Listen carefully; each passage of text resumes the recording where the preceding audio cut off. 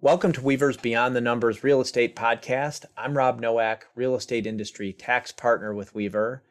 And as always, I'm joined by my partner and collaborator, Howard Altschuler, Weaver's partner in charge of real estate services.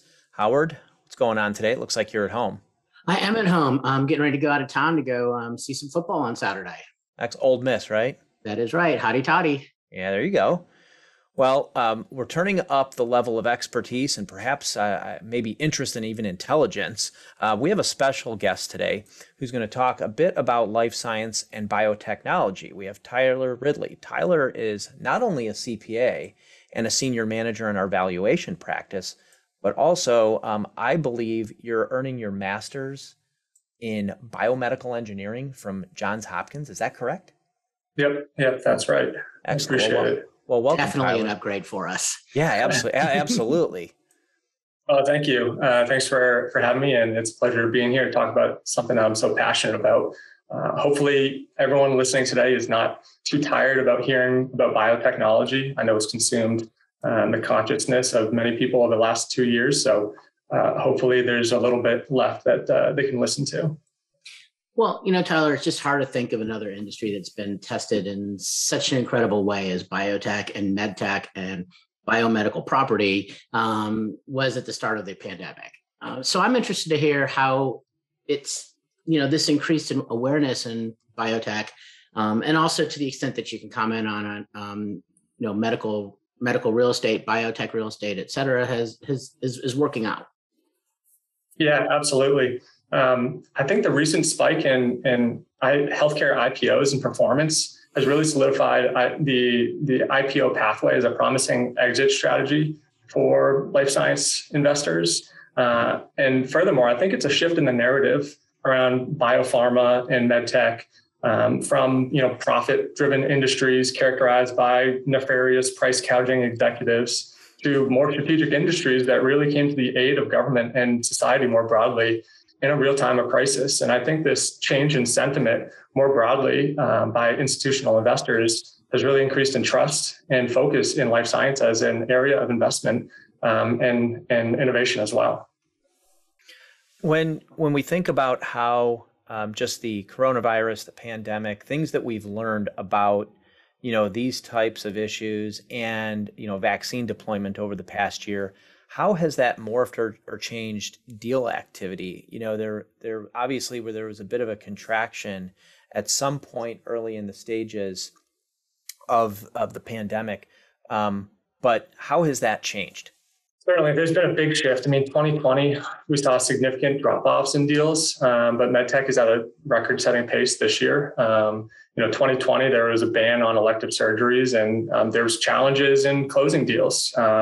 Performing due diligence was an area of a particular challenge and concern, and then also integrating in a virtual environment was a matter that not many people had performed as well. But medtech, led by telemedicine and digital therapeutics, has really seen a spike this far in 2021. I think that's largely driven by an adoption of evolving delivery of care models.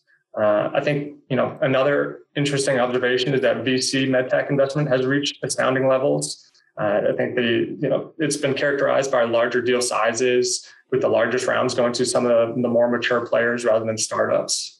MedTech's deal value has also exceeded 2020 total so far, and is on pace to be the highest value since 2017, despite a decline in total deal volume, which indicates that the value per deal on average is increasing. And I'd say, one of the last observations that really stuck out to me is that, VC PE investment is pouring into devices, notably at later stages than they would normally participate. And I think that's driven by the devices industry's reputation of having superior post-IPO performance over the past few years. Tyler, it's interesting because you mentioned at the beginning about kind of the change in the investor pattern from biotech and pharma, et cetera. I've got a number of investments in some pharma companies, and some of them are in devices, some of them are in, using AI to deal with biotech, but not necessarily, the traditional drug companies that I think a lot of people are invested in. But what moves those markets moves the market for some of the investments I'm in as well. And so one of the things I look at are some of the regulatory changes. So from your perspective, what are you seeing is how some of the regulatory changes are impacting the industry? Yeah, it's certainly having a large impact. Biopharma in particular saw, great deal activity in the IPO market. And that's the primary mechanism that investors are using as exit there. But they're seeing a muted M&A market. And I think that's particularly around concerns related to, potential regulatory actions to curb their pricing power and to lower, drug prices overall. Despite that caution, if you look at licensing information, it reveals that 2021 has been a massive year for licensing arrangements with upfront fees transacting at record levels, indicating that valuations in even the licensing space is on the rise. And so that may indicate that companies' risk tolerance to acquire companies is not as tolerable to acquire them as it is to license their technology.